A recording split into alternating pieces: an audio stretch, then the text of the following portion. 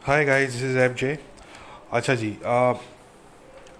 France के ख़िलाफ़ जो है वो ज़ोरों शोर से जो कैंपेन है वो जारी है। और ज़ाहिर अब जो दुनिया भर के जो इस्लामिस्ट हैं उनको कोई ना कोई आउटरीच चाहिए होता है। कोई ना कोई उनको प्रोपेगेंडा चाहिए होता है, क्योंकि उनकी जो दुकान होती है वो इसी पे चलती है। और अनफॉर्चुनेटली मुसलमानों का ये अलमिया रहा है शुरू से ही। आप देखें कि वो अपने लीडर्स के हाथों जो है वो इस्तेमाल हुए हैं।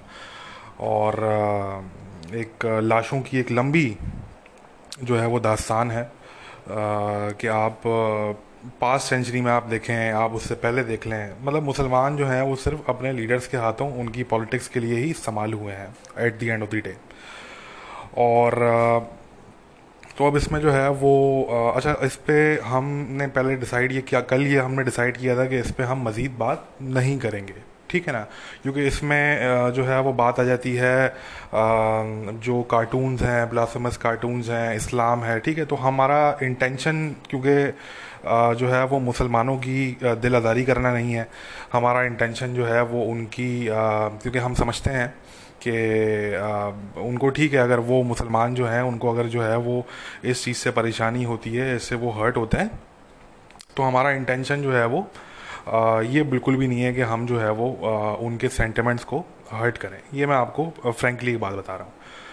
तो इसलिए हमने डिसाइड किया था कि यार ये, क्योंकि टॉपिक ऐसा है, क्योंकि अच्छा इस पे हमने बात भी इसलिए की, हमने जो सिर्फ इस पे बात की वो इसलिए की कि जी जो सैमुअल पैटी की जो बेहेडिंग हुई, अगर वो बेहेडिंग नहीं होती और उससे पहले जो स्टैबिंग अटैक था, अगर वो स्टैबिंग अटैक नहीं होता, तो मैंने तो उस टॉपिक पे बात भी नहीं करनी थी। क्योंकि इस तरह की चीज़ें तो मतलब हर साल होती हैं, कभी नॉर्वे में, कभी स्वीडन में। अभी एक मेरे ख्याल से 1 महीना पुरानी बात है ये, कि नॉर्वे और स्वीडन, इन दोनों मुल्कों में जो है वो कुरान शरीफ की जो कॉपीज़ हैं उनको जो है वो जलाया गया, उनको आग लगाई गई, और वो सारी चीज़ें हुई।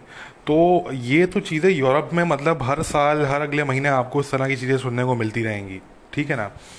तो और ये होती भी इसलिए हैं क्योंकि जो फार राइट है वहाँ का, ठीक है ना, मतलब एक इंसान अगर जो है वो कुरान की कॉपी जला रहा है तो वो कुछ सेकुलरिस्ट तो होगा नहीं, ठीक है ना जी। सेकुलरिस्ट तो भाई हम तरह के, हम जैसे लोग होते हैं जो कोशिश करते हैं कि यार किसी का जो है वो दिल भी ना दुखे, मगर फ्रीडम ऑफ स्पीच भी कायम रहे और जो लिबर्टी है उसकी भी बात होती रहे, ठीक है ना। तो जो इंसान जो है वो कुरान की कॉपी जला रहा है तो वो ज़ाहिर सी बात है वो कुछ सेकुलरिस्ट तो नहीं है, ठीक है ना। वो यूजली क्रिश्चियन होते हैं, और फार राइट क्रिश्चियन होते हैं वो, ठीक है ना।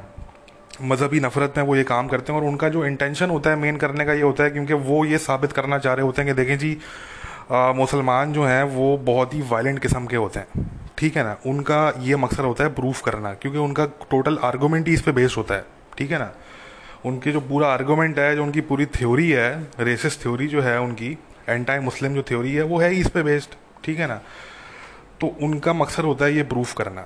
और जब वो इस तरह की कोई हरकत करते हैं, कोई कुरान की किसी कॉपी को आग लगाने की हरकत हो गई, या कोई कार्टून्स बना दिए, कुछ तरह की चीज़ कर दी, तो जब भी वो इस तरह की हरकत करते हैं तो उसका नतीजा जो उनको रिजल्ट जो रिएक्शन जो आता है वो वही होता है जो वो एक्सपेक्ट कर रहे होते हैं, जिसकी उन्हें उम्मीद होती है, जिसकी वजह से उन्होंने वो हरकत की होती है, ठीक है ना। तो आगे से मुसलमान जो है वो पता लगा जी पब्लिक प्रॉपर्टी को आग लगा रहे हैं, दंगे फसाद शुरू हो गए जी, मर्डर कर दिया किसी का, किसी की गर्दन उड़ा दी आपने, ठीक है, किसी की स्टैबिंग कर दी, किसी को गाड़ी से कुचल दिया आपने, ठीक है ना। ये जिहादिस्ट अटैक्स आपने कैरी आउट करना शुरू कर दिए। तो वो जो करने वाले फार राइट होते हैं वो बोलते हैं देखा जी हमने तो बिल्कुल सही कहा था, हमने तो कहा था आपसे, देखें जी मुसलमान तो होते ही ऐसे हैं, ठीक है ना। इससे क्या होता है, उनकी सपोर्ट बढ़ती है, उनके जो है वो वोटर बढ़ते हैं। अब आप देख लें ये जो फ्रांस में इंसिडेंट हुआ है, इसके बाद आप देख लें कि मरीन लीपेन जो है उसकी एक स्ट्रांग पोजीशन है, ठीक है ना जी। उसका जो बाप था वो न्यू नाजीज के साथ था वो, मगर उसकी जो वो नेशनलिस्ट है, ठीक है, शी इज़ अ नेशनलिस्ट, तो उसकी बड़ी क्लियर पोजीशन है।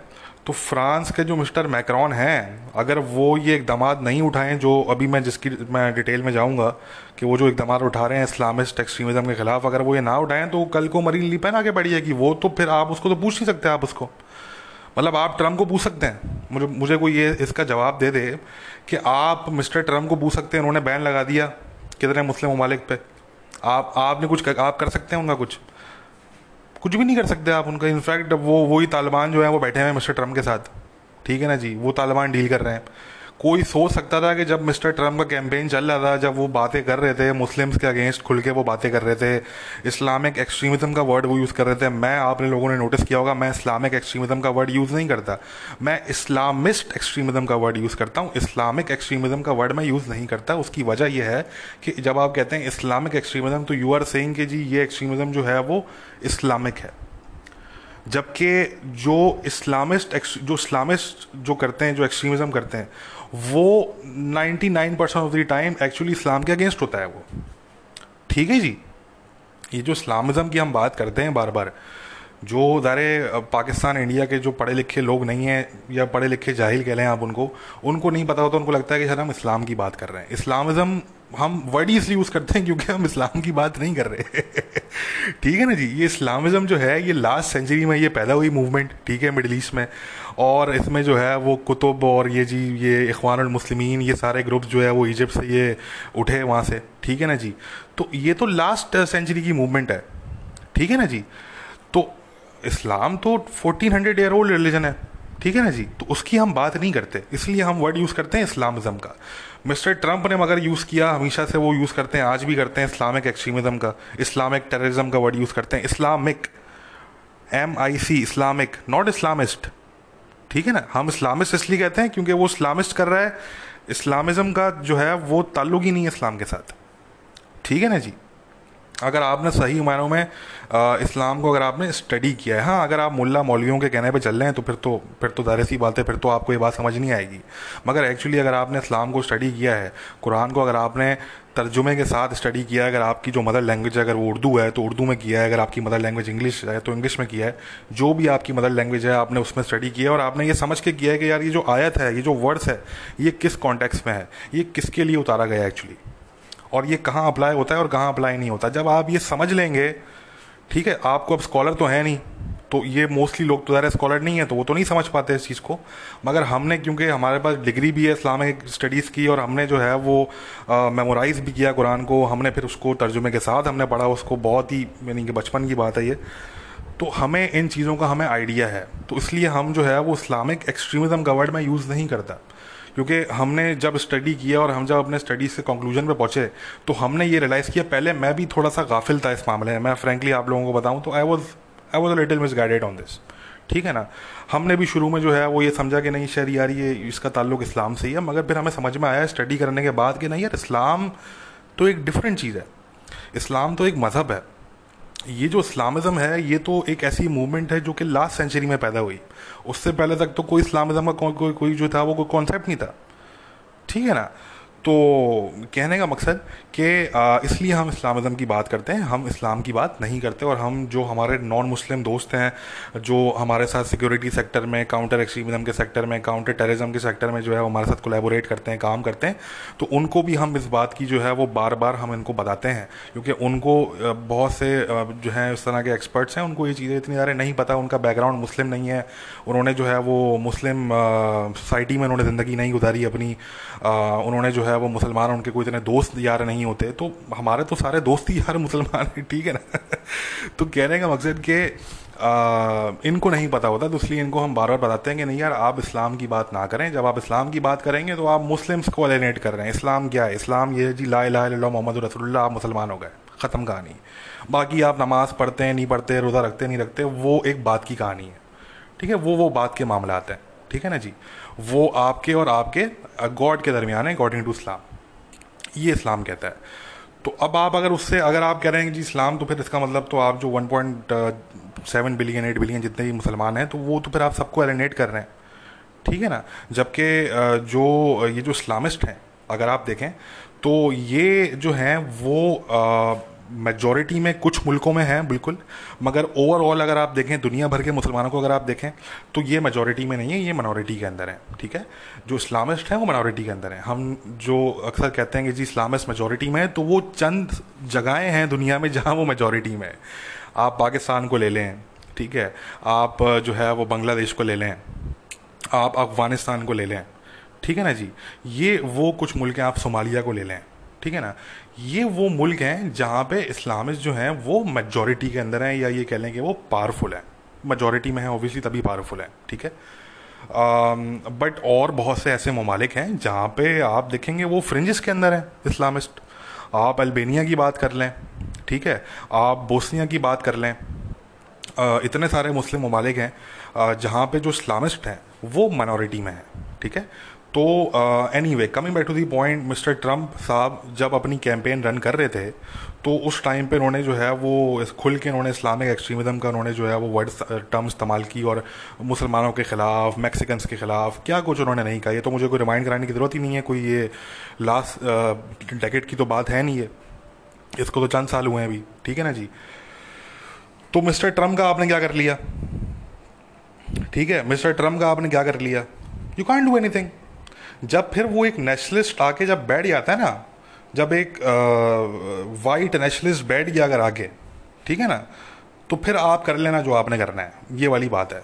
तो अभी जो मैक्रॉन, मिस्टर मैक्रॉन जो हैं, उन बेचारों को जो अभी इतनी गालियां पड़ रही हैं, तो ये लोग ये रियलाइज़ नहीं कर रहे कि मिस्टर मैक्रॉन अगर फेल हो जाते हैं इस्लामिस्ट एक्सट्रीमिज्म को टैकल करने में इन फ्रांस, तो उनकी रिप्लेसमेंट जो है वो मरीन ली पेन है। वो कोई कोई ऐसा नहीं होगा कि वहाँ पे कोई मजीद कोई लेफ्ट विंग का बंदा वहाँ पे आके बैठ जाएगा जो मुसलमानों को बोलेगा आओ जी करो, हमारे लोगों को ज़िबा करो यहाँ पे तुम आके, ठीक है ना जी, ऐसा नहीं होगा। वो फिर जो आएगी, फिर वो मजीद राइट विंग, वो फार राइट की वो मरीन ली पेन आके बैठ जाएगी, और फिर वो फिर बताएगी, फिर वो सबके दिमाग सेट कर देगी। उसको एक हफ्ता नहीं लगेगा सबके दिमाग सेट करने में, ठीक है ना। टर्की हो चाहे वो इस्लामिस्ट हो फ्रांस के, वो सब सब बिल्कुल लाइन पे अपनी जगह पे आ जाएंगे, ठीक है। तो ये सिर्फ मैक्रॉन साहब हैं, इसलिए वो बेचारे कुछ कह नहीं रहे, वो चुप हैं, खामोश हैं, तो उन पे जो है वो ये पूरा कैंपेन चल रहा है, ये सारी चीज़ें हो रही हैं। वरना डोनाल्ड ट्रम्प साहब आप देख लेना, डोनाल्ड ट्रम्प साहब ने शुरू में किया, शुरू में जो है वो उनके पोस्टर वोस्टर भी जलाए गए, ठीक है ना, फ़लस्तीनियों ने उनके पोस्टर जलाए, ये वो उस तरह की चीज़ें हुई, ख़त्म। उसके बाद क्या, तालिबान उनके साथ बैठे हुए हैं। कौन इमेजिन कर सकता था कि मिस्टर प्रेसिडेंट ट्रम्प, जिनकी पूरी कैंपेन आप कह सकते हैं कि वो जो थी वो मैक्सिकन्स और इमिग्रेंट्स और मुसलमानों के ख़िलाफ़ वो थी, उन मिस्टर प्रेसिडेंट ट्रम्प की एडमिनिस्ट्रेशन के साथ जो है वो अफगान तालिबान बैठे होंगे, ठीक है ना जी, the defenders of sharia basically. तो ये सारी बात है। तो एक दफ़ा कोई नेशनलिस्ट, कोई राइट विंग, कोई नेशनलिस्ट, कुछ सख्त आदमी आगे बैठ गया तो फिर सबकी चीखें निकलेंगी। तो इसलिए अभी हम ये कह रहे हैं कि यार ये इस तरह की चीज़ें ना करें, मगर अरे लोग नहीं समझेंगे, लोग अपनी चीज़ें करेंगे, और ठीक है, करने दें। हमारा आर्गूमेंट क्या है, हमारा आर्गूमेंट ये, आपको बॉयकॉट करना है, आप शौक से बॉयकॉट करो, ठीक है। बॉयकॉट करने में मैं एक दो चीज़ें बता दूँ। देखें, एक तो बॉयकॉट वो लोग कर रहे हैं जो कि यूरोप में रहने वाले मुसलमान, इस्लामिस्ट कह लें, मुसलमान कह लें, जो भी, क्योंकि उसमें ज़रा कुछ इस्लामिस्ट हैं, मतलब मेजॉरिटी तो इस्लामिस्ट हैं, बट कुछ उसमें नॉन इस्लामिस्ट भी हैं ज़रा, वो एक चीज़ है, ठीक है ना। क्योंकि ये एक चीज़ ऐसी है, वही मैंने बात की कि जो मैंने शुरू में कहा कि इस टॉपिक को हम टच भी नहीं करते अगर ये बेहेडिंग नहीं हुई होती और अगर ये स्टैबिंग नहीं हुई होती, क्योंकि हमारा ये टॉपिक है ही नहीं, ठीक है ना। मगर ये जब सिक्योरिटी इशू बना, जब ये टेररिस्ट इशू बन गया, जब ये एक्सट्रीमिस्ट इशू बन गया, तो फिर जो है वो हमें इस पर मजबूरन हमें इस टॉपिक को पिक करना पड़ा। और अभी आज भी हम इसी टॉपिक पे बात कर रहे हैं। कल वरना हमने डिसाइड किया था कि नहीं यार नहीं करेंगे, मगर फिर उसके बाद साइबर अटैक्स हुए और मज़ीद जो है वो थ्रेट्स आ रहे हैं फ्रांस को। इस वक्त जो है वो पेरिस हाई अलर्ट है, ये मैं आप लोगों को बता दूं कि पेरिस इस right now as I am doing this podcast, Paris जो है वो इस वक्त हाई अलर्ट है। पेरिस में जो है वो टेररिस्ट अटैक्स के जो है वो इस वक्त खदशे हैं। तो कहने का मकसद कि जब हमने ये देखा कि नहीं यार ये तो अब वो इशू रहा ही नहीं कि कार्टून वार्टून, वो तो हमारा इशू है ही नहीं ना, वो तो है ही नहीं हमारा इशू। ये तो मैंने बताया आप लोगों को, ये यूरोप में हर महीने हर साल इस तरह की चीज़ें होती हैं, ठीक है ना। तो that's not my issue, I am not interested in that, ठीक है ना। मुझे कोई शौक नहीं है कि मैं जो है वो जो मुसलमान हैं उनके मैं सेंटिमेंट्स को, या मैं उनके जो है वो जो उनके दीनी जज्बात हैं उनको मैं हर्ट करूँ। I am not interested in that यार, I have better things to do in life, ठीक है ना। और ये भी जवाब दे दूं कि जो मुसलमान कहते हैं कि यार हमें क्यों ऑफेंड करते हैं ये गोरे जो हैं, ये क्यों नॉन मुस्लिम जो हैं यूरोप में, ये क्यों कार्टून बनाते हैं, क्यों ये करते हैं, तो वो अगेन मैंने जो बात की कि वो करते ही इसलिए हैं कि आप लोग वायलेंटली रिएक्ट करते हो। आप लोग कहते हो कि नहीं जी आपने अगर कार्टून बनाया तो हम आपका गला काट देंगे, ठीक है ना। जब तक आपकी ये पोजीशन रहेगी तब तक कार्टून बनाने वाले जिंदा रहेंगे। मतलब आप कितनों को मारोगे, आप 2-4 को मार दोगे, उसके बाद फिर आपके साथ जो होगा वहाँ पे, मतलब आपने चलो आपने कर दिया ना, आपने ज़बा कर दिया, आपने सैमुअल पैटी की आपने गर्दन काट दी, ठीक है ना। एक इनोसेंट टीचर था वो, कोई किसी राइट विंग पार्टी से ताल्लुक़ नहीं था, किसी मुसलमान के ख़िलाफ़ उसने अटैक नहीं किया था, कुछ नहीं किया था, किसी मुसलमान को मारा नहीं उसने, कुछ नहीं किया। वो बेचारा टीचर प्रोफेसर यार अपना वो लेक्चर दे रहा है बच्चों को समझाने के लिए। एक सिविल उसका राइट्स का टॉपिक था जिसको समझाने के लिए जो है वो उसने एग्जाम्पल के तौर पे उसने वहाँ पे कार्टून दिखाया, दैट्स इट, ठीक है ना। तो आपने उसको मार दिया। अब जो फ्रांस में होगा, अब ये जो एक्सपेल किए जा रहे हैं लोग वहाँ से, जो सिटीजनशिप रिवोक होगी अब लोगों की, ठीक है ना। और मस्जिद, वहाँ पे मस्जिदें बंद होंगी। एक मस्जिद तो ऑलरेडी बंद हो चुकी है यहाँ पे, जो मेनली इन्वॉल्व थी इसके अंदर, जिस मस्जिद ने वीडियो अपलोड की थी कि जी ये बंदा है, और पूरी उसकी निशानदेही की थी इन्होंने। उसके बाद उसका मर्डर हुआ, ठीक है ना।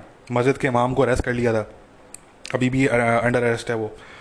तो आप ये आप सोचिए ना कि आपने तो कर दिया जो आपने करना था, ठीक है ना। चलो मान लिया आप 2-4 अटैक और कर दोगे, आप अपनी भड़ास निकालने के लिए 2-4 अटैक आप और कर दोगे फ्रांस में, ठीक है ना। उसके बाद क्या करोगे? फिर जो रिएक्शन आएगा, एक तो फ्रेंच गवर्नमेंट की तरफ से रिएक्शन आएगा, और बता दूं कि सिर्फ फ्रेंच गवर्नमेंट की तरफ से भी नहीं आएगा, ये मल्टीपल यूरोपियन गवर्नमेंट्स की तरफ से आएगा, क्योंकि फ्रांस के साथ इस वक्त पूरा ईयू, पूरा यूरोप खड़ा हुआ है, पूरा नेटो खड़ा हुआ है। जर्मनी तक की स्टेटमेंट आ गई, क्योंकि जर्मनी तो वो मुल्क है जो कि बिल्कुल प्रो टर्की है, ठीक है ना जी। जर्मनी की भी स्टेटमेंट आ गई, ईयू की भी स्टेटमेंट आ गई, सबकी स्टेटमेंट आ गई हैं। तो पूरा इस वक्त वेस्ट जो है वो फ्रांस के साथ खड़ा हुआ है। तो ये एक तो फ्रेंच गवर्नमेंट लेगी अपने लोगों के लिए, जाहिर सी बात है, मेजर्स लेगी, फिर बाकी गवर्नमेंट्स भी लेंगी, और फिर फार राइट, जिस फार राइट को आपने ये सैमुअल पैटी को मार के, जिस फार राइट को आपने जो है वो उसमें जान आपने मजीद डाल दी, वो अब उभर के सामने आएगा। तो मुझे सिर्फ इस बात का डर है, मुझे और जो है वो कोई ख़ास इतना कोई इसमें मुझे मेरे कंसर्न्स नहीं है। जो इस्लामिस्ट हैं उनके साथ तो जो होगा वो तो होना चाहिए, ठीक है ना, वो तो होना चाहिए। उनकी सिटीजनशिप जो है वो रिवोक हो, और उनको जो है वो एक्सपेल किया जाए वहाँ से, ठीक है ना। उनकी जो फॉरेन फंडिंग आ रही है कतर से, टर्की से, वो बंद की जाए। तो ये तो होना चाहिए, ये तो इसमें तो कोई कंसर्न की बात ही नहीं है, ठीक है ना। ये तो बिल्कुल होना चाहिए, तो पहले हो जाना चाहिए था।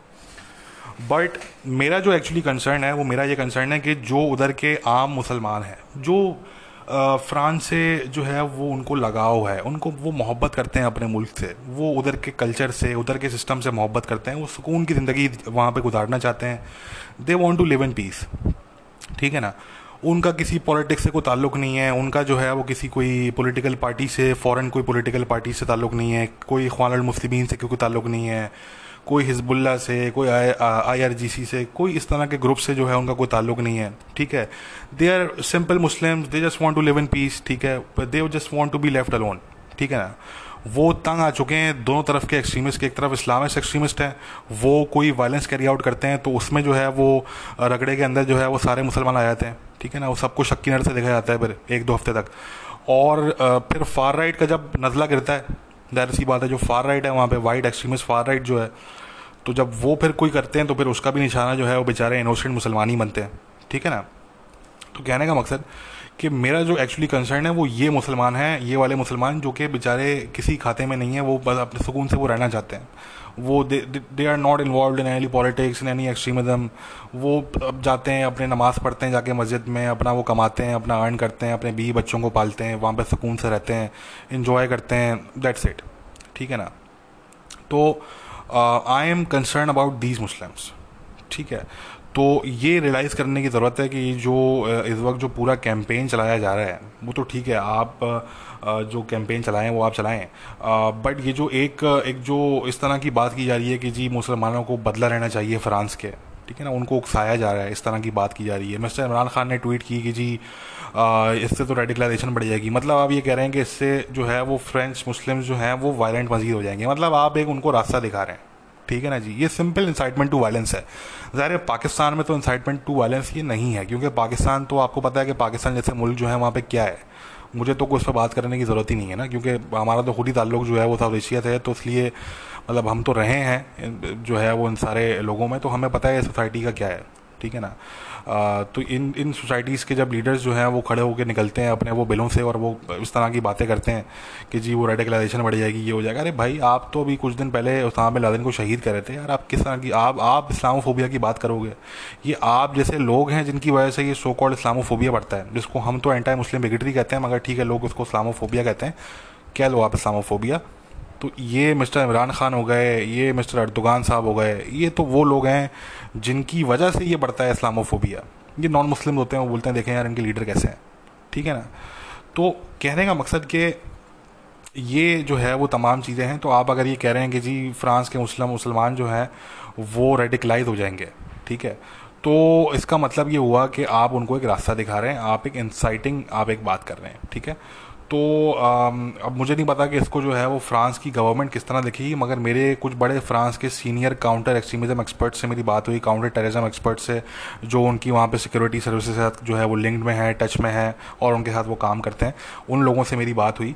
तो वो मुझे बता रहे थे कि भाई बहुत गुस्सा है फ्रांस में इस वक्त, बहुत गुस्सा है। और सैमुअल पैटी तो हीरो है, सैमुअल पैटी तो फ्रांस के लोगों का इस वक्त जो है वो हीरो है, ठीक है। और फ्रांस के लोगों में इस वक्त बहुत गुस्सा है। वो ये कह रहे हैं कि यार इन लोगों को हमने यहाँ पे पनाह दी, ये मेजॉरिटी इनमें से लोग हमारे पास अदालत लेने के लिए आए, और इन लोगों को हमने यहाँ पे जो है वो घर दिया, जॉब्स दी, हमारी इन्होंने बहुत से केसेस में हमारी लड़कियों से, इन्होंने गोरी लड़कियों से शादियाँ की, यहाँ पे इन्होंने कारोबार किया, बिज़नेस किया, सब कुछ किया। और ये लोग जो हैं वो अब इनमें से जो इनके एक्सट्रीमिस्ट हैं, ये खड़े होके जी हमें ये थ्रेटन कर रहे हैं, ठीक है ना। तो फ्रांस में जो है वो बहुत गुस्सा है इसको लेके। फ्रांस में मैंने जैसे कि कहा कि अब वो एक जो है वो उसके ख़िलाफ़ बकायदा मज़ीद मेजर्स लेने जा रहे हैं, ठीक है। लोगों को एक्सपेल किया जाएगा, ऑलरेडी काफ़ी लोग एक्सपेल हो चुके हैं, सिटीजनशिप ज़ाहिर सी बातें रिवोक होंगी, ठीक है।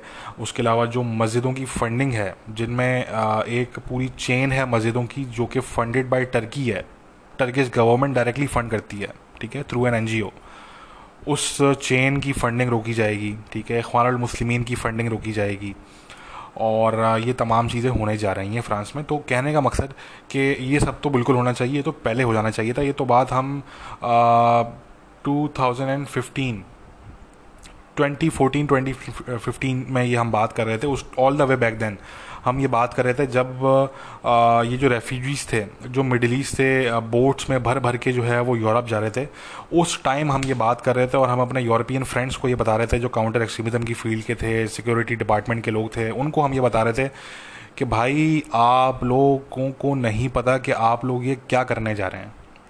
आप लोग इन मुसलमानों को वॉर जोन्स में जो रहे हैं, जिन्होंने जो है वो बॉम्ब्स बुलेट्स के अलावा उन्होंने कुछ देखा नहीं है, ठीक है जी, सीरिया से, इराक से, अफ़गानिस्तान से, सोमालिया से, ठीक है ना।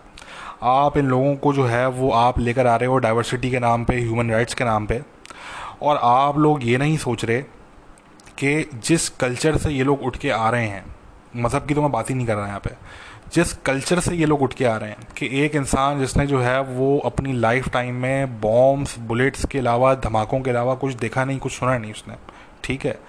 एक बहुत ही क्लोज्ड और कंजर्वेटिव सोसाइटी से वो बंदा उठ के आ रहा है, ठीक है। आप उसको जर्मनी में यानी कि बर्लिन, पेरिस, ब्रसेल्स, इन मुल्कों इन इन इन जगहों पे आप जो है वो आप लोगों को सेटल कर रहे हो।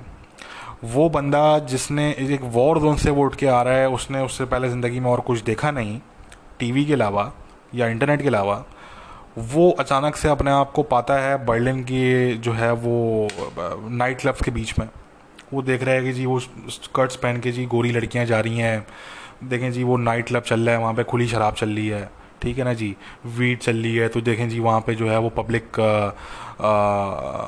जो है वो कपल्स जो हैं वो पब्लिकली जो है वो इंटीमेट हो रहे हैं एक दूसरे के साथ, क्योंकि इधर यूरोप में तो ये आम है, कपल्स जो हैं वो पब्लिकली जो है वो रोमांस कर रहे होते हैं पब्लिक प्लेसेस में, ठीक है ना।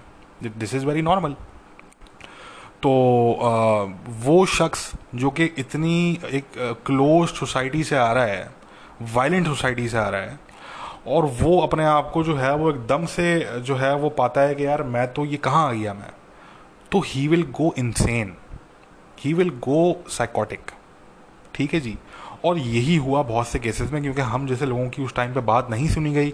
हम जैसे लोगों को, इनफैक्ट मज़े की बात मैं आप लोगों को बताऊं कि हम जैसे लोगों को उस टाइम पे वाइट यूरोपियन लिबरल्स रेसिस्ट कह रहे थे मतलब मुझे मुझे बकायदा रेसिस्ट कहा गया है उस टाइम पे। जो वाइट लिबरल यूरोपियंस थे, मुझे उस टाइम पे वो बकायदा उन्होंने जो है वो रेसिस्ट मुझे वो बोलते थे, इस्लामोफोब मुझे वो बोलते थे। मैं उन लोगों को ये समझाने की कोशिश करता था कि भाई इसका मज़हब से भी कोई ताल्लुक़ नहीं है। ये लोग अगर क्रिश्चियन भी होते, ये लोग अगर यहूदी भी होते, ये लोग हिंदू, कोई भी मज़हब होता है इनका, डजेंट मैटर। हमारा आर्गूमेंट ये था कि आप ये देखें कि ये लोग आ रहे हैं वॉर जोन से उठ के। इन लोगों का बिल्कुल कल्चर वहाँ पे डिफरेंट है, बिल्कुल डिफरेंट सोसाइटी है और वायलेंट सोसाइटी है। ये वहाँ से उठ के आ रहे हैं आपकी लिबरल डेमोक्रेसी में, ठीक है जी, जहाँ पे night clubs, pubs, bars, dance clubs और जी सब कुछ चल रहा है, ठीक है ना, sex shops, adult toy shop, सब ओपन चल रहा है, ठीक है जी। आपने उसको जी उठा के रख दिया आपने बर्लिन की सड़क पे। आप बताएं वो बंदा दिमागी तौर पे उसका जो तवाज़ुन है वो हिलेगा या नहीं हिलेगा? डेफिनेटली हिलेगा यार। आप उस बंदे को छोड़ें, मैं कहता हूँ जो लोग पाकिस्तान से, इंडिया से, बांग्लादेश से, ये तो वो मुल्क हैं जो कि वॉर जोन्स नहीं हैं, ठीक है ना, वॉर जोन्स तो नहीं है ये मुल्क। इन मुल्कों से जब फर्स्ट टाइम लोग जाते हैं यूरोप, तो उनके मुंह खुले के खुले रह जाते हैं, क्योंकि वो एक बिल्कुल डिफरेंट कल्चर से आ रहे हैं ना यार, बिल्कुल डिफरेंट कल्चर से आ रहे हैं।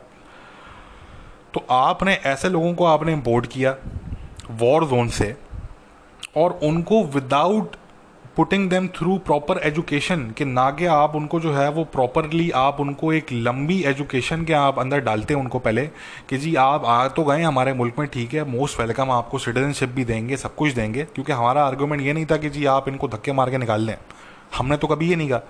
हमारा आर्गूमेंट हमेशा से रहा कि जी आपके मुल्क में ये लोग आ रहे हैं, आप इनको एटलीस्ट एक एजुकेशनल प्रोसेस से गुजारो, 2 से 3 साल का प्रोसेस होना चाहिए, जिससे आप इनको गुजारो और आप अपने कल्चर के बारे में इनको बताओ, ये उसको एम्ब्रेस करें, ये उसको समझें, ये उसको जो है वो अंडरस्टैंड करें, उसको स्टडी करें कि जी ये कहाँ से आए हैं और इनके कल्चर में जो छोड़ के आ गए और इस नए कल्चर में क्या फ़र्क है, और इन्होंने रिस्पेक्ट करना है इस कल्चर की।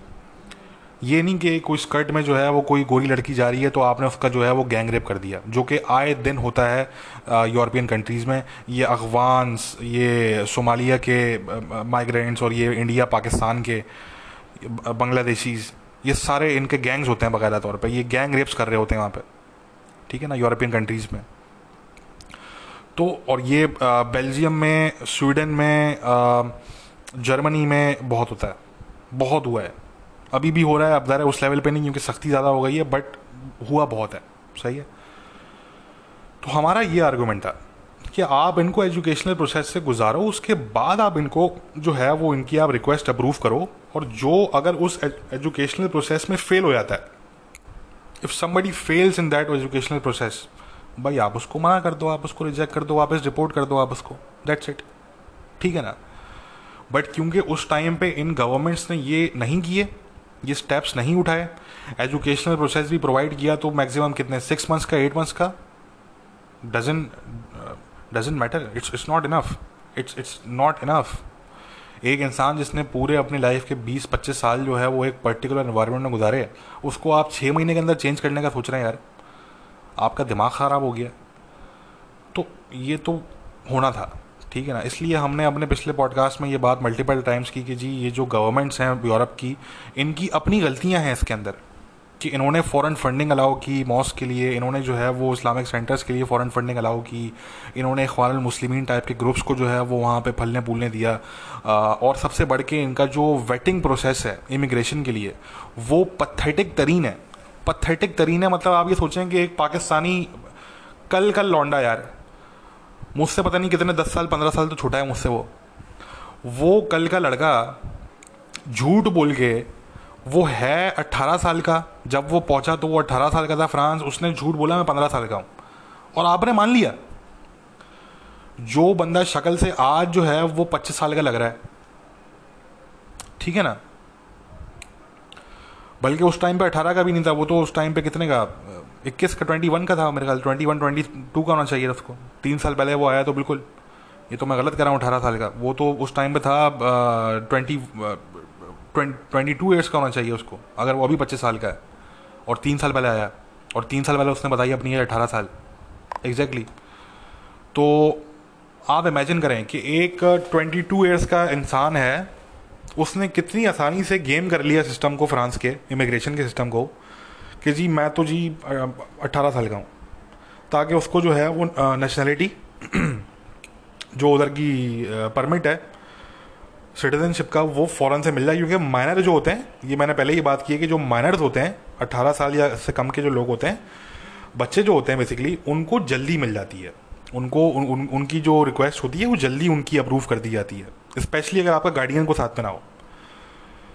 तो जब एक ऐसा इंसान, एक कल का बच्चा, वो जो है वो आपके फ्रांस के सिस्टम को, जो कि फ्रांस एक न्यूक्लियर पावर है बाय द वे, उसको जो है वो इतनी आसानी से गेम कर सकता है, तो यार आप क्या बात कर रहे हैं, ठीक है ना। तो ये इनकी अपनी गवर्नमेंट्स की इसमें गलतियां भी बहुत सी शामिल हैं, ये भी समझने की ज़रूरत है। मगर ये गलती नहीं है उनकी कि उन्होंने जो है वो चार्ली हेब्दो पे बैन क्यों नहीं लगाया, ठीक है ना। अगर आप ये कह रहे हैं कि नहीं जी उनकी तो ये गलती है कि उन्होंने जो है वो जी चार्ली हेब्दो को बैन क्यों नहीं किया, ओहो, ये आपके पाकिस्तान में होता होगा, ठीक है, होता है, बिल्कुल होता क्या होगा, होता है वहाँ पे। तो मतलब कुछ भी आप मुंह उठा के किसी भी चीज़ पे आप बैन लगा दो, कुछ भी बैन कर दो, nobody is going to ask you about it, ठीक है ना जी। बट भाई फ्रांस में या जो सिविलाइज्ड ममालिक है ना, तो वहाँ पे ऐसा नहीं होता, ठीक है। तो ये सोच अपने दिमाग से बिल्कुल निकाल लें। अगेन ज़रा सा कार्टून से बात कर लेते हैं, अपना पॉइंट ऑफ व्यू मैं लोगों को बता दूं कि मेरा क्या पॉइंट ऑफ व्यू है, क्योंकि लोग अभी तक कंफ्यूज हैं इसको लेके कि यार, वो पूछ रहे थे लोग मुझसे कि यार आपका एक्चुअली क्या पॉइंट ऑफ व्यू है, तो मैं ज़रा क्लियर कर दूं। देखें, बात जो है वो बड़ी सीधी सी है, ठीक है, it is very simple. Pakistan में और मुल्कों में, मुसलमान ममालिक में आपने ब्लास्फेमी लॉज लगा के रखे हैं, ठीक है। हमने हमेशा से आर्ग्यू किया कि यार ये लॉज नहीं होने चाहिए, ठीक है। और अगर आप इन लॉज को रखते भी हो, लेट सपोज, ठीक है ना, अगर आप इन लॉज को रखते भी हो, तो इनको आप इतना रैंडमली इस्तेमाल नहीं करो।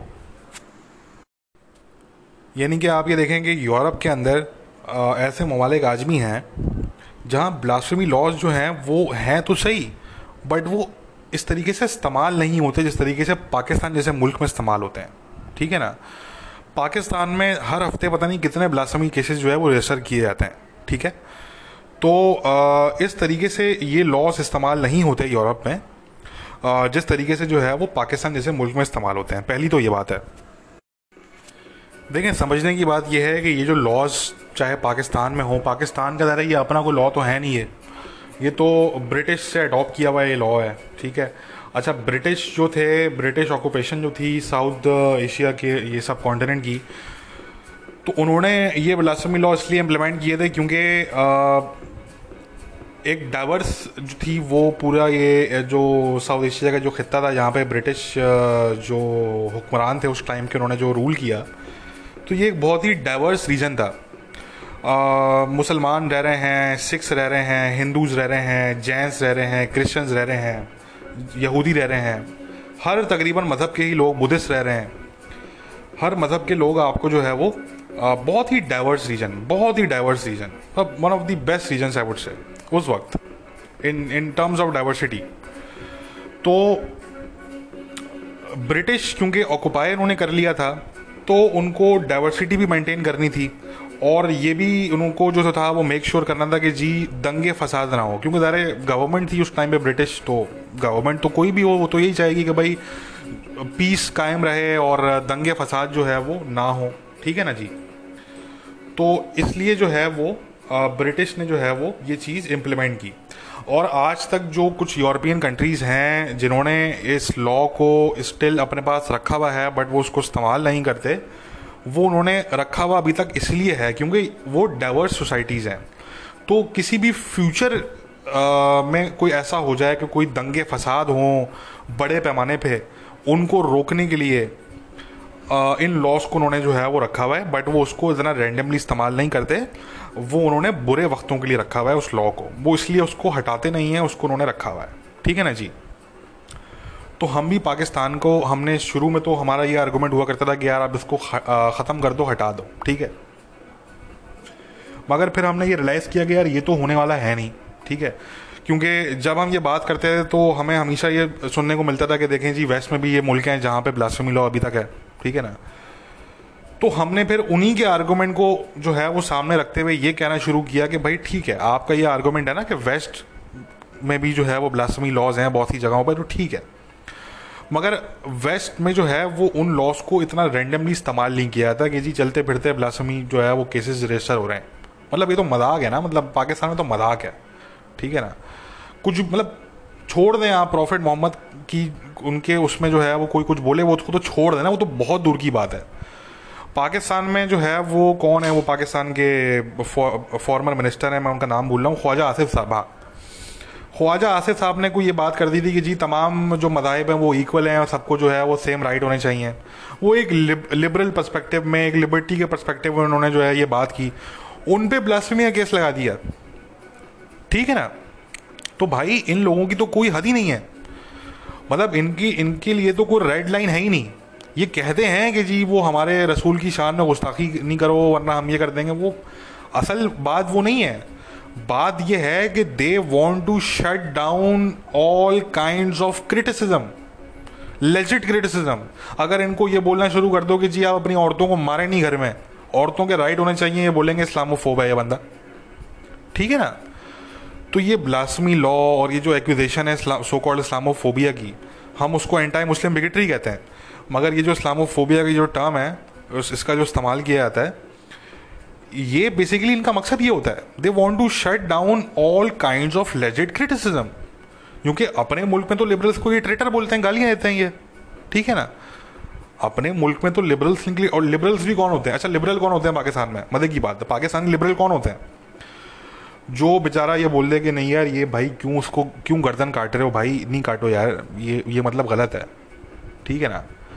ये पैमाना है लिबरल होने का पाकिस्तान जैसे मुल्क में, ये पैमाना है मेन। अच्छा ये मैं सबकी बात अगेन नहीं कर रहा, कुछ हैं माइनॉरिटी के अंदर जो प्रॉपर लिबरल जिनको हम कह सकते हैं, वो चंद लोग ही हैं मुश्किल से, और वो ज़्यादा टिकते नहीं है पाकिस्तान में वो भाग जाते हैं वैसे ही, वो पाकिस्तान वो समझ जाते हैं कि पाकिस्तान हमारे लिए है नहीं, यहाँ पे हम सर्वाइव नहीं कर सकते तो वो लोग तो बेचारे भाग जाते हैं कि जी इस मुल्क में हमारा जो है वो कोई सर्वाइवल नहीं है, गलत मुल्क में पैदा हो गए तो जी भागो यहाँ से, ठीक है जान बचाओ और भागो, तो जिंदा भागो। वो कौन सा वो मशहूर एक स्लोगन है कि जी पाकिस्तान जिंदाबाद का एक उन्होंने बनाया था ना कि पाकिस्तान से जिंदा भाग, वो जो स्लोगन है, तो बिल्कुल सही। वो जो एक्चुअल जो लिबरल होते हैं, जो हमारी तरह के लोग होते हैं एक्चुअली, जो रियल वर्ल्ड में रहते हैं और जो 2020 में रह रहे हैं, वो मेंटली तौर पे 14-15 सेंचुरी में नहीं रह रहे वो, तो वो लोग तो सर्वाइव कर ही नहीं पाते। तो जो बेचारे जो पीछे बच जाते हैं, जिनको एक्चुअली पाकिस्तान में लिबरल कहा जाता है, ये तो वो लोग होते हैं जो कोई खड़े होकर कहते हैं कि जी ये यार इसका गला नहीं काटो यार, ये तो गलत कर रहे हो आप, ठीक है ना। या वो शायद ऑन द स्पॉट भी ना गया, वो शायद ट्वीट कर दे वो बहुत से बहुत, क्योंकि डरते हैं वो बेचारे ऑन द स्पॉट भी कहने में, वो उनको खदशा होता है कि यार हमें भी ये जो है ना वो इसी के साथ ना लटा दें, हमारी भी पता लगे गर्दन जो है वो अलग हो जाए, ठीक है ना तो ये होते हैं वो लिबरल। उसी लिबरल को आप बिठा के ज़रा पूछें कि यार बताओ पाकिस्तान का ब्लास्फेमी लॉ जो है वो होना चाहिए नहीं होना चाहिए, ये जो अहमदीज़ हैं इनके खिलाफ जो आपने कानून पास किया ये होना चाहिए नहीं होना चाहिए, तो मोस्ट लाइकली उसमें से 90% जो सो कॉल्ड लिबरल्स हैं पाकिस्तान के, वो बोलेंगे जी बिल्कुल होना चाहिए। तो आप लोगों को समझाने का मकसद ये है कि जो पैमाना है लिबरल होने का पाकिस्तान जैसे मुल्क में, और ये सिर्फ पाकिस्तान की तो हम एक एग्जाम्पल ले रहे हैं क्योंकि पाकिस्तान को हम बहुत करीब से जानते हैं, मगर ये और भी मुल्कों में अप्लाई होती है, ठीक है ना। ये कोई ऐसा नहीं कि सिर्फ पाकिस्तान में अप्लाई होती है, और बहुत से मुस्लिम मेजॉरिटी ममालिक हैं जहाँ पर ये अप्लाई होती है चीज़। तो जो लिबरल होने का पैमाना है वो ये है बेसिकली, ठीक है ना। मॉडरेट मुस्लिम, ये एक और टर्म है मॉडरेट सो कॉल्ड। मैं तो कभी ज़िंदगी में आप मुझे नहीं देखेंगे मैं इस टर्म का इस्तेमाल करूं कि मॉडरेट मुस्लिम। मॉडरेट मुस्लिम वो होता है, वो थे ना वो जो लोग थे जब वो दाइश उनको ज़िबा कर रहे थे सीरिया में, पलमायरा में, ठीक है ना, लाइन से उनको रख के, और तो लोगों का पूरा झुमपुट जो है वो खड़ा हुआ था, वॉच कर रहा था। वो दाइश के सपोर्टर नहीं थे, वो पब्लिक थी वहाँ की, क्योंकि दाइश ज़रा उधर रूल कर रहा था, तो वो पब्लिक थी बेसिकली, वो खड़े होकर देख रहे थे।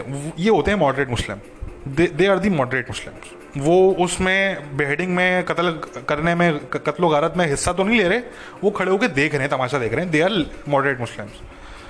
कोई लिबरल मुस्लिम होगा वो बोलेगा नहीं यार ये गलत कर रहे हो, मगर उसको पता है कि उसके बाद फिर क्या होगा उसके साथ, ठीक है ना तो भाई ये पैमाने हैं, दीज आर दी स्टैंडर्ड्स। ठीक है ना, मुसलमान दुनिया के अंदर। तो जहाँ पे लोग जो है वो मेंटली तौर पे अभी भी जो है वो 12th सेंचुरी में कोई रह रहा है, कोई 14th सेंचुरी में रह रहा है, कोई 15th सेंचुरी में रह रहा है, कोई उस्मानी खिलाफत के ख्वाब देख रहा है, कोई किसी और तरह की खिलाफत है। मतलब ये मेंटल स्टेट है, ठीक है ना।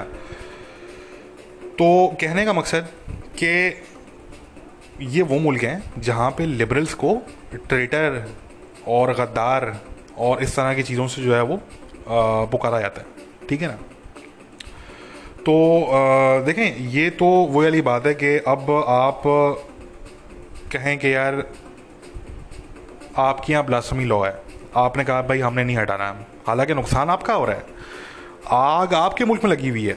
पाकिस्तान के ब्लास्फेमी लॉ से आग जो एक्चुअल लगी है वो तो पाकिस्तान में लगी है ना वो इंडिया में लगी है, ना वो किसी और मुल्क में लगी है, वो तो पाकिस्तान में लगी है आग, और लगी हुई है इतने अरसे से।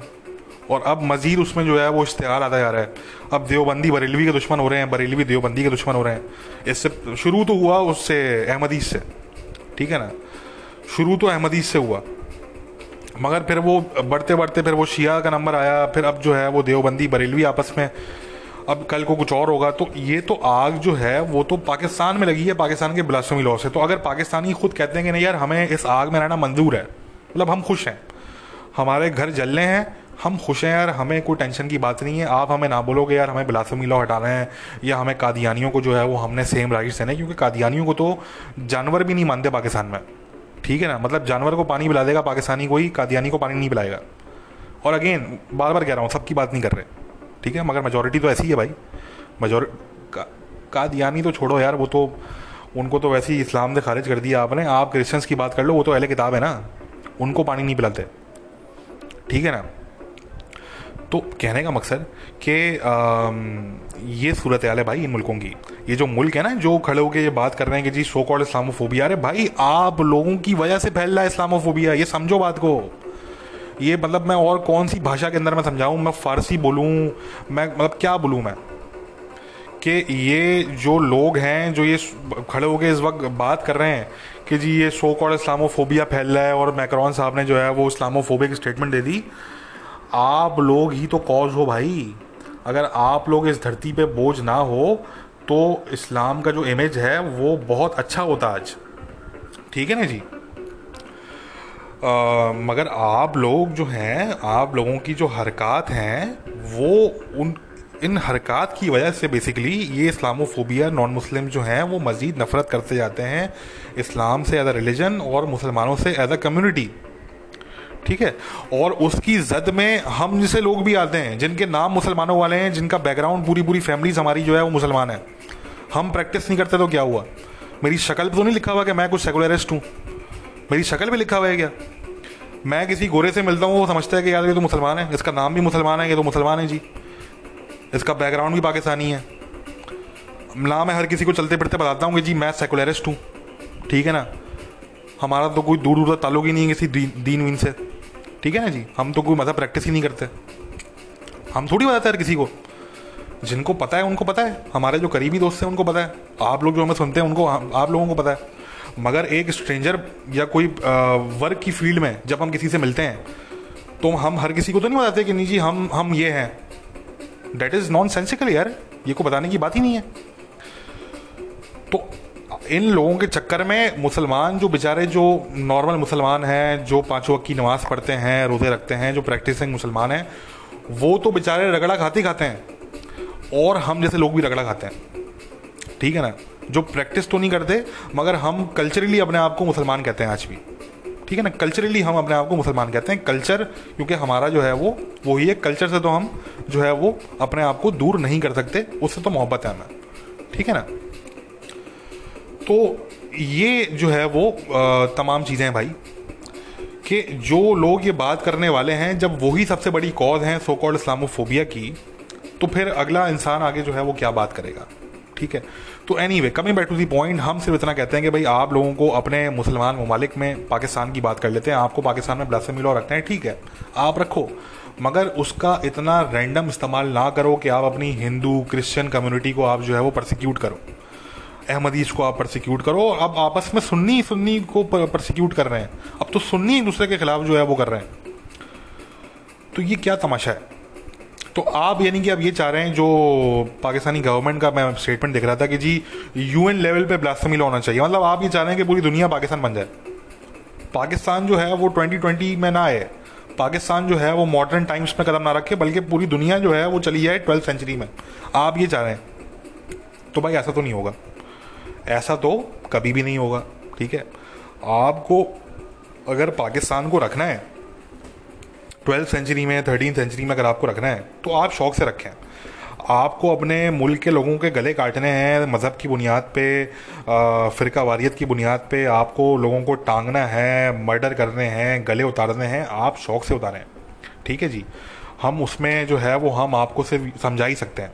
ठीक है ना, बट आप अगर ये एक्सपेक्ट कर रहे हैं कि वो कल्चर, आप जो है जो कल्चर ऑफ वायलेंस है उसको आप अगर जो है वो वेस्ट लेकर आ जाएंगे, किसी तरह आप जो है वो वेस्ट में आप जो है वो उसको आप जो है वो अगर एक्सपोर्ट करना चाह रहे हैं, तो भाई ऐसा तो नहीं होने वाला। ठीक है, तो ये जो बात है बिल्कुल बेवकूफ़ाना बात है कि जी यूएन लेवल पे ब्लास्फेमी लॉ होने चाहिए। वो भाई आप यूएन का चार्टर पढ़ लो ह्यूमन राइट्स का, पाकिस्तान तो मेंबर है यूएन ह्यूमन राइट्स काउंसिल का, तो शायद मगर इन्होंने, इनकी गवर्नमेंट ने, जो मिस्टर इमरान खान की गवर्नमेंट है, इन्होंने चार्टर ही नहीं पढ़ा कि उसमें चार्टर में है क्या। चार्टर के अंदर बड़ा क्लियर लिखा हुआ है freedom of religion and freedom from religion. ठीक है जी, दो चीज़ें हैं, फ्रीडम ऑफ रिलीजन, आपको अपना मज़हब प्रैक्टिस करने का राइट है, और मुझे राइट है कि मैं अगर कोई मज़हब प्रैक्टिस नहीं करना चाह रहा तो मैं वो मज़हब प्रैक्टिस ना करूं, दैट्स इट।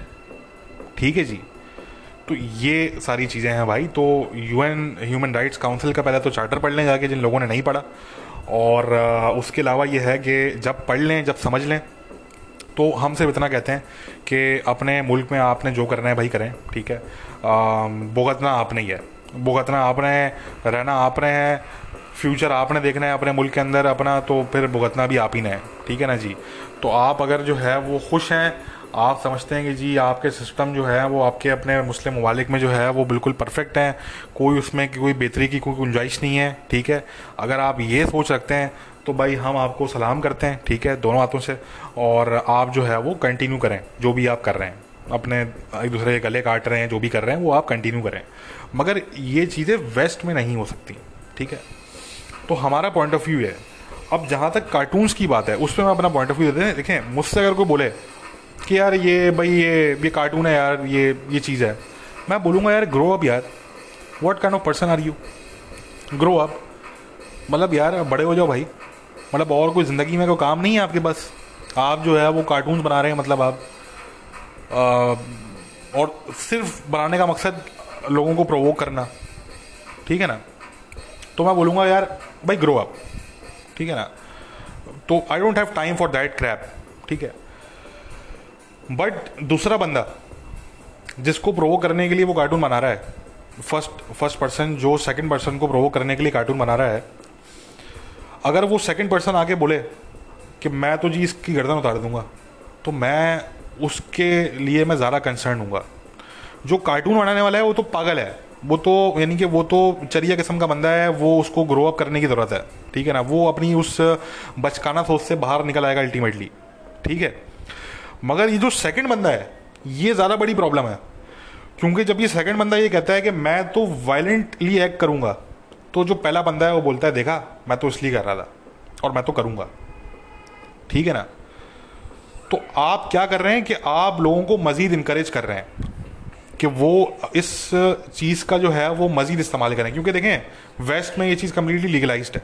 ठीक है, you have free speech laws. ठीक है, आपके पास फ्री स्पीच लॉज हैं, आप जो है वो कोई आप जीसस हो गए, प्रॉफिट मोहम्मद हो गए, या आप जो है वो मोसेस हो गए, कोई भी हैं इस तरह की पर्सनैलिटी हैं। ठीक है, चाहे वो हिंदू डाइटीज़ हैं, कोई भी है, आप कोई कार्टून बना रहे हैं, कोई क्रिटिसाइज़ कर रहे हैं, कोई आर्टिकल लिख रहे हैं, it is all allowed under western freedom of speech laws, simple as that. ठीक है, तो वो जो बंदा काम कर रहा है उसको तो लीगल प्रोटेक्शन हासिल है, जो कार्टूनिस्ट है। ठीक है ना, मगर जो दूसरा बंदा है जो कह रहा है मैं वायलेंटली एक्ट करूंगा, उसको ना ही लीगल प्रोटेक्शन हासिल है, और वो अपनी इस बात से क्या कर रहा है, वो जो पहली तरह के जो लोग हैं, जो फर्स्ट जो पर्सन है जो कार्टूनिस्ट है, वो उसके बेसिकली क्लोन्स बना रहा है एक तरीके से। मतलब वो उस तरह के और लोगों को पैदा कर रहा है, जानबूझ के कर रहा है, अनजाने में कर रहा है, वो छोड़ दें, बट वो पैदा हो रहे हैं। क्योंकि जब वो ये देखते हैं कि यार एक मिनट, हम अगर कार्टून बनाएंगे तो ये हमें बेहेड कर देंगे, मतलब इनका ये मतलब है, तो हम तो बनाएंगे फिर। आओ करो, आप करोगे, उनकी गवर्नमेंट सख्ती करेगी, आपके वहाँ पे जो रहने वाले जो उधर के नेटिव मुसलमान होंगे उन पे नजला करेगा सारा, फार राइट जो है वो वायलेंस कैरी आउट करेगा इनोसेंट मुसलमानों के खिलाफ, जो गवर्नमेंट है वो अलग अपनी पॉलिसीज़ जो है वो सख्त करेगी, लोग एक्सपेल होंगे, घर जो है वो बर्बाद होंगे, लोगों के फ्यूचर बर्बाद होंगे, ये होगा। सिर्फ क्यों? क्योंकि आपने उस कार्टूनिस्ट को ये नहीं बोला कि भाई यार जा यार, तू तो पागल आदमी है, मैं तेरे मुंह नहीं लग रहा, ठीक है ना, मुझे अपने ज़िंदगी में और बहुत इंपॉर्टेंट काम है भाई, मैं तुम्हारे क्यों फजूल के कार्टून्स में जो है पढ़ूँ। आप ये नहीं कह रहे, आप कह रहे हैं मैं तुम्हारी गर्दन उतार दूंगा। सिर्फ इस वजह से आपने मुसलमानों, जो उधर मुसलमान रह रहे हैं इन मुल्कों में, सारे यूरोप के कंट्रीज़ में, आपने उनके लिए भी मसले क्रिएट किए, आपने जो है वो इस्लाम का इमेज भी आपने जो है वो ख़राब किया नॉन मुस्लिम्स की नज़र में, ठीक है ना। तो ये समझने की ज़रूरत है भाई। आप इसको जब इग्नोर करना सीख लेंगे तो ये जो लोग आपको प्रोवोक करते हैं ये करना बंद कर देंगे। तो वो बोलेंगे यार ये तो प्रोवोक ही नहीं होते यार, मैं तो इतनी कोशिश करता हूँ, कार्टून बनाता हूँ, ये करता हूँ, वो करता हूँ, ये तो प्रोवोक ही नहीं होते। ये बोलते हैं यार ये तो पागल नफसियाती बंदा है, इसको करने दो यार जो करता है, हमें और इंपॉर्टेंट काम है ज़िंदगी में, ठीक है ना। और आपको अगर उसके खिलाफ कोई एक्शन भी लेना है, मैं कहता हूँ भाई आपको अगर एक्शन भी लेना है, मैं ये नहीं कह रहा कि आप एक्शन ना लें। देखिए मैं समझ सकता हूँ, क्रिश्चियन हैं, उनके मज़हब के खिलाफ को बात होगी, जा रहे वो हट होंगे, मुसलमान हैं उनके मज़हब के खिलाफ बात होगी, वो हट होंगे, ज्यूज़ हैं उनके मज़हब के खिलाफ बात होगी, वो हट होंगे, हिंदूज़ हैं, एंड सो ऑन, ठीक है ना, द चेन गोथ ऑन। कोई भी शख्स होगा उसके मज़हब के खिलाफ बात होगी, वो हट होगा। एक अगर मज़हब ऐसा है कि जहाँ पे एक कल्चर बना हुआ है, वैसे तो इस्लाम में ऐसी कोई चीज़ है नहीं कि जी कार्टून जो है वो नहीं बनाने चाहिए या कुछ तरह की चीज़ तो नहीं है, ये बाद में ये चीज़ें लिखी गई हैं, बट मान लेते हैं कि भाई एक सोसाइटी है, एक कम्युनिटी है जहाँ पे एक कल्चर बन चुका है कि भाई दिस इज़ अनएक्सेप्टेबल, कार्टून हमारे जो है वो जो प्रॉफिट हैं उनके कोई कार्टून नहीं हो सकते। एक उसमें कंसेंसस एक डेवलप हो गया, ठीक है ना, वर्ल्ड वाइड कम्युनिटी के अंदर। आप फिर भी कोई कार्टून बना रहे हैं, ठीक है, आपको बुरा लग रहा है, अरे आप कह रहे हैं नहीं यार this is disgusting, this is against my religion, यार ये कैसे हरकत कर रहा है ये बंदा, मैं समझ सकता हूँ। आपको एक्शन लेना है, आप नॉन वायलेंट एक्शन लें, आप पीसफुल प्रोटेस्ट करें। आप इमेजिन करें कि कितना अच्छा होता कि अगर यही फ्रेंच मुस्लिम्स, और देखें फ्रेंच मुस्लिम्स का तो अव्वल तो ये प्रॉब्लम है भी नहीं, क्योंकि मेजॉरिटी फ्रेंच मुस्लिम्स को कोई प्रॉब्लम है नहीं इससे, वो इग्नोर कर देते हैं इसको, ठीक है ना। क्रिश्चियंस भी हैं, उनके खिलाफ उन पे भी कोई इस तरह की कमेंट्री होती है, कोई कार्टून होते हैं, वो भी इग्नोर कर देते हैं, ज्यूज़ भी यही करते हैं। मगर मैं जस्ट एक हाइपोथेटिकल मैं एक बात कर रहा हूँ कि लेट सपोज अगर फ्रांस के मेजॉरिटी मुसलमानों को प्रॉब्लम होता भी इससे, तो कितना अच्छा होता कि अगर ये बेहेडिंग नहीं होती, अगर ये स्टैबिंग नहीं होती, बल्कि तमाम वहाँ के जो मुसलमान थे वो एक पीसफुल मार्च करते पेरिस में, ठीक है ना, और लोगों को बताते हैं कि देखें we are a peaceful community, ठीक है, हमारे जो सेंटिमेंट्स हैं उनको हर्ट किया जा रहा है, we don't want that, please take action, that's it, ठीक है ना। एक पीसफुल मार्च करते, मैं आपको ये बताऊं कि फ्रांस की गवर्नमेंट पूरा यूरोप हिल जाता उससे, वो बोलते हैं नहीं यार ये गलत हो रहा है, यार कुछ ना कुछ करना चाहिए। वो फ्री स्पीच पे पाबंदी तो नहीं लगाते, ये तो भूल जाएंगे फ्री स्पीच पे पाबंदी लगने वाली है। Free speech is not going anywhere. हाँ, कोई बीच का रास्ता निकाल लिया जाता, कोई बीच का रास्ता निकाल लिया जाता, ठीक है ना। बट अगर आप थ्रेटन करेंगे, आप पीसफुल प्रोटेस्ट नहीं कर रहे, ठीक है, अच्छा आपने अगर प्रोडक्ट्स की बाइकआउट करनी है, ये मैं नॉन फ्रेंच लोगों के लिए बात कर रहा हूँ, भाई आपने अगर जो है वो प्रोडक्ट्स बाइकआउट करनी है, आप करें, आपका राइट है, ठीक है। हाँ, मुस्लिम गवर्नमेंट्स जो प्रोडक्ट्स बाइकआउट करेंगी अगर, तो फिर उसका जवाब फ्रांस की गवर्नमेंट देगी और EU देगा, ठीक है ना, ये ध्यान में रखें। मुस्लिम गवर्नमेंट्स का प्रोडक्ट बॉयकॉट करना एक समथिंग डिफरेंट है, और इंडिविजुअल लेवल पे कि भाई मैंने डिसाइड कर लिया कि भाई मैं आज से जो है वो फ्रांसी को प्रोडक्ट बाय नहीं करूंगा, तो मेरा एज एन इंडिविजुअल डिसीजन एक अलग है। तो एज एन इंडिविजुअल तो आपको कंप्लीट राइट है। हाँ, अगर आपकी मुल्क की सरकार गवर्नमेंट करती है ये, तो फिर उसके कॉन्सिक्वेंसेज होंगे, जाहिर सी बात है, फ्रांस की गवर्नमेंट उसका जवाब देगी उसका, ठीक है ना। बट इंडिविजुअल लेवल पे अगर आपने बॉयकॉट करना है, आप करें, आप करें। मैं सिर्फ इस चीज़ के खिलाफ हूँ कि आप जो ये कहते हैं कि जी हम वायलेंटली एक्ट करेंगे हम गर्दनें उतारेंगे लोगों की।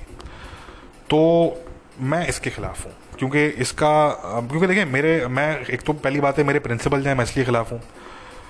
दूसरा मैं खिलाफ ना भी हूँ क्योंकि मेरी सेहत पे क्या फ़र्क पड़ रहा है, मतलब I am not getting anything out of it. This is not even my race यार, ठीक है ना। This is not even my race, ठीक है। This is not my fight, this is not my battle, ठीक है ना। तो हम एक दिन इस पर बात करके हम आगे बढ़ जाते, ठीक है। तो हमारी सेहत पे कोई फ़र्क नहीं पड़ा, ठीक है ना। ना हम उन मैं पर्सनली ना मैं उन कार्टून से कोई ऑफेंड हो रहा हूँ, ना जो है वो मेरी मतलब कोई और जो है मुझे कोई इम्पैक्ट पड़ रहा है, ठीक है। और ना ही कोई बेहेडिंग हो गई किसी की, किसी को मार दिया, तो भाई ना ही पर्सनली मुझे उससे कोई मेरी सेहत पे फ़र्क पड़ रहा है, ठीक है ना। मेरी लाइफ तो चल रही है भाई, तो मुझे तो ज़रूरत ही नहीं है। मगर क्या है कि इसके लॉन्ग लास्टिंग इम्पैक्ट है इसका। जो ये नफसियाती जो लोग हैं, एक्सट्रीमिस्ट हैं, रेडिकल्स हैं, ये बात नहीं समझ रहे कि इसका बड़ा लॉन्ग लास्टिंग इम्पैक्ट है। डेनमार्क में जब डेनिश कार्टून्स पे जो ये हुआ था 2005 में, जो पूरा बॉयकॉट हुआ था और वायलेंस कैरी आउट किया गया था डेनिश इंटरेस्ट के अगेंस्ट दुनिया भर में, तो लोग मूव ऑन कर गए बाकी दुनिया के। मगर जो डेनमार्क के लोग थे उनके जहन में बैठ गया, वो अब एनिमी के तौर पे देखते हैं मुसलमानों को। इसलिए डेनमार्क में अब आपको सुनने को नहीं मिलता होगा ज़्यादा कुछ। वो बड़े सख्त हो गए हैं, वो they became strict early on, ठीक है ना। वो बहुत सख्त हो गए हैं, वो तो बिल्कुल ज़रा सा कुछ होता है वो फ़ौरन घर पे रेड होती है आपके डेनमार्क में, आप ठीक है ना। तो ये होता है, आप क्या कर रहे हैं कि आप कुछ नहीं कर रहे, आप मज़ीद इन मुल्कों के रवैये सख्त कर रहे हैं, आप और कुछ नहीं करेंगे। There will be no other conclusion to this. कोई फ्री स्पीच में तब्दीली नहीं आएगी, कोई ब्लास्फेमी लॉ ग्लोबली इम्प्लीमेंट नहीं होगा, कोई कुछ और जो है वो नहीं होगा। हाँ, बहुत से बहुत ये होगा कि ये जो एक्सट्रीमिस्ट हैं इन मुल्कों में, उन पे सख्ती होगी, उनको निकाला जाएगा पकड़ पकड़ के, ठीक है, कि आप लोग जाएं यहाँ से, भागो यहाँ से हमारे मुल्क छोड़ के, ठीक है। एक ये चीज़ होगी, क्योंकि ये मेजॉरिटी ये सारे जो हैं ये असाइलम सीकर्स हैं, माइग्रेंट्स हैं, ये ठीक है। ये कोई नेटिव्स नहीं है। तो ये जितने इस्लामिस्ट एक्सट्रीमिस्ट हैं इनको पकड़ पकड़ के निकाला जाएगा इनकी फैमिलीज़ के साथ। उसके अलावा जो मस्जिदें हैं आपकी, इस्लामिक सेंटर्स हैं, उनकी फंडिंग में जो है वो पाबंदी लगाई जाएगी कि जी फॉरेन फंडिंग ना हो। तो उनको फंडिंग के मसले मसाइल पेश होंगे, क्योंकि यार डोमेस्टिक लेवल पे आप इतनी फंडिंग रेज नहीं कर सकते। अब ये जो मॉस्क है जिसको बंद किया गया फ्रांस में, जो इस बेहेडिंग में इन्वॉल्व थी, वहाँ पे कोई 1000 कुछ मुसलमान वहाँ पे जो है वो रेगुलरली कुछ अटेंड करते हैं, एवरेज नंबर है ये।